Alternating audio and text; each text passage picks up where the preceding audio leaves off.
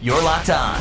You're locked on to the Cyclones Radio Network. Welcome into another edition of the CyclonesHockey.com podcast. Hi, it's Nick Brunker, voice of the Clones. We have a chance to look ahead in just a couple of minutes to a 3-game weekend for your team. But first, let's look back at the week that was on the ice for the Cyclones. A 2-game weekend win in Quad City. It was their first and only meeting with the Mallards this season as they took on a Western Conference opponent for the first time since 2010.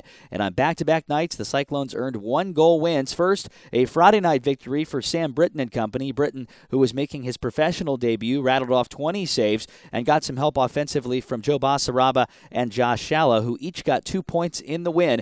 The Cyclones won at 3-2 in front of over 2,400 at the iWireless Center. The next night saw even more offense. The Cyclones put together another strong showing in that department and got 27 saves from Britain. But the big story was a 4-point night for forward Andrew Yogan as he highlighted the 5-4 victory over Quad City to make it 2 games and 2 wins. Michael Neal, Stefan Vijay, Joe Basaraba, and Josh McFadden all registered multi-point games in addition to Andrew Yogan. We had a chance to catch up with both assistant coach Cam Keith and Yogan on the victory, and they both said they're happy with how they responded after the previous week not doing so well against Kalamazoo. I think it was obviously a positive weekend. When you come back from any place on the road with 4 points, you know it's a win. It's right now we're just trying to get the boys to gel together, and there's no better place to do it than on the road. Yeah, you know, we came back pretty strong from last weekend in that big loss we had at home, but the guys rallied, and the things we worked on in practice, we demonstrated in the game, and it seemed to work out for us. When you mix in Yogan and Basaraba's great performance over the weekend, and you couple that with some injuries going on at the higher levels, it wasn't much of a surprise that early this week we saw both get called up to the American Hockey League. This is going to be the first trip to the AAA level for Basaraba, who was also named the runner-up for ECHL Player of the Week on Tuesday.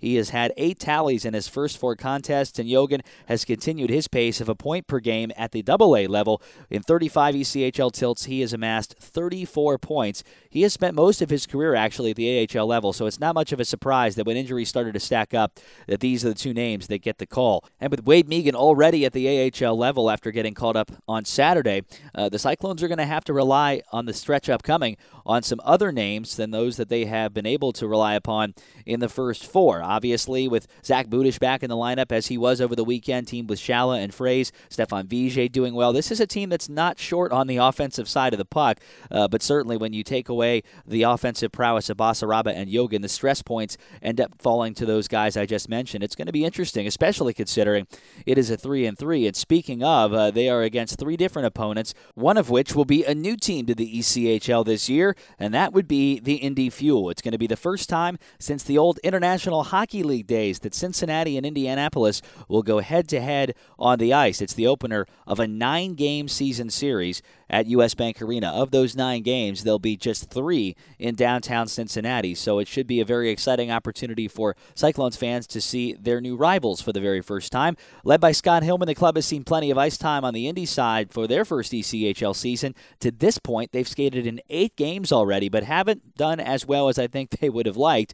They're so far just 2-3-2-1, sitting 1 point ahead of Cincinnati coming into the weekend. Robert Zarnik, brother of former Miami University star Austin Zarnik, currently paces the Fuel with 7 points so far to date, with 5 of those points being goals, while Patrick Cullen and Rhett Bly have contributed 6 points apiece. Speaking of Miami, former Red Hawks goaltender Cody Reichert is now one of their 2 netminders to date and has seen most of the action between the pipes. He is 2-2-1 with a .275 goals against average. Chicago Blackhawks prospect Matt Carruth has also seen a pair of games, losing both in the extra session, one of which in overtime, one of which in a shootout, with a goals against of .378. Then on Saturday night, the Wheeling Nailers come to town for the first time in the regular season. They'll just meet a total of 4 times in 2014-15, splitting 2 home games and 2 games to be played at West Banco Arena. The Cyclones saw the Nailers and Clark Donatelli's club during the preseason, but as you know, so many things can change in names and faces and even skill over the course of a long year. So in terms of what we saw back in early October, it's going to look a lot different come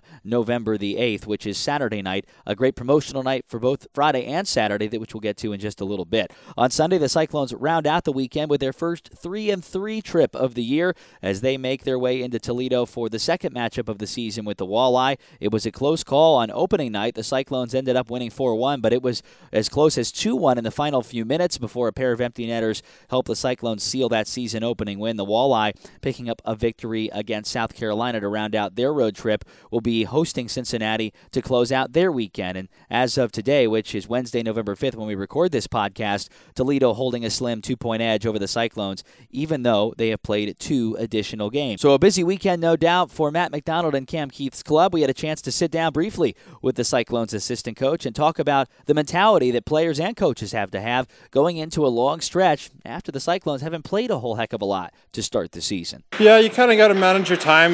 We try to get practices a little bit shorter. As a player, you kind of got to be prepared that it's going to be 3 games in a row, especially that third one going on the road. You have to be ready for all 3. You can't take one off. At this point of the season, in the beginning, we have to get the ball rolling. We got to get everyone involved. So it's important to have the right mindset and kind of have the mentality that you're going to have a real big weekend. As we mentioned, both of the Cyclones' home games this weekend are going to feature some great promotions. As always, seemingly every night there's something for everybody. This Friday is the first Kids Eat Free night of the season, where if you have a fan of ages 2 to 12, you'll receive a free meal courtesy of John Morrell. And then the very next night, it'll be Frozen Night with special appearances by some Princess friends, a kids sing-along, and a whole lot more in downtown Cincinnati. Great tickets are still available for both home games this weekend, and we invite you to join us by calling 513-421-PUCK or logging on to CyclonesHockey.com. In case you can't be with us in person, we'll be on the air on the Cyclones Radio Network beginning 20 minutes prior to the opening face-off for all 3 games, both the ones at US Bank Arena and on Sunday afternoon/evening, 5:15 start time in Toledo. I'm Nick Brunker, and continue to stay with us here on CyclonesHockey.com for all the latest on your team throughout the course of the season. Thanks again for tuning us in, and we'll talk to you this weekend on the Cyclones Radio Network.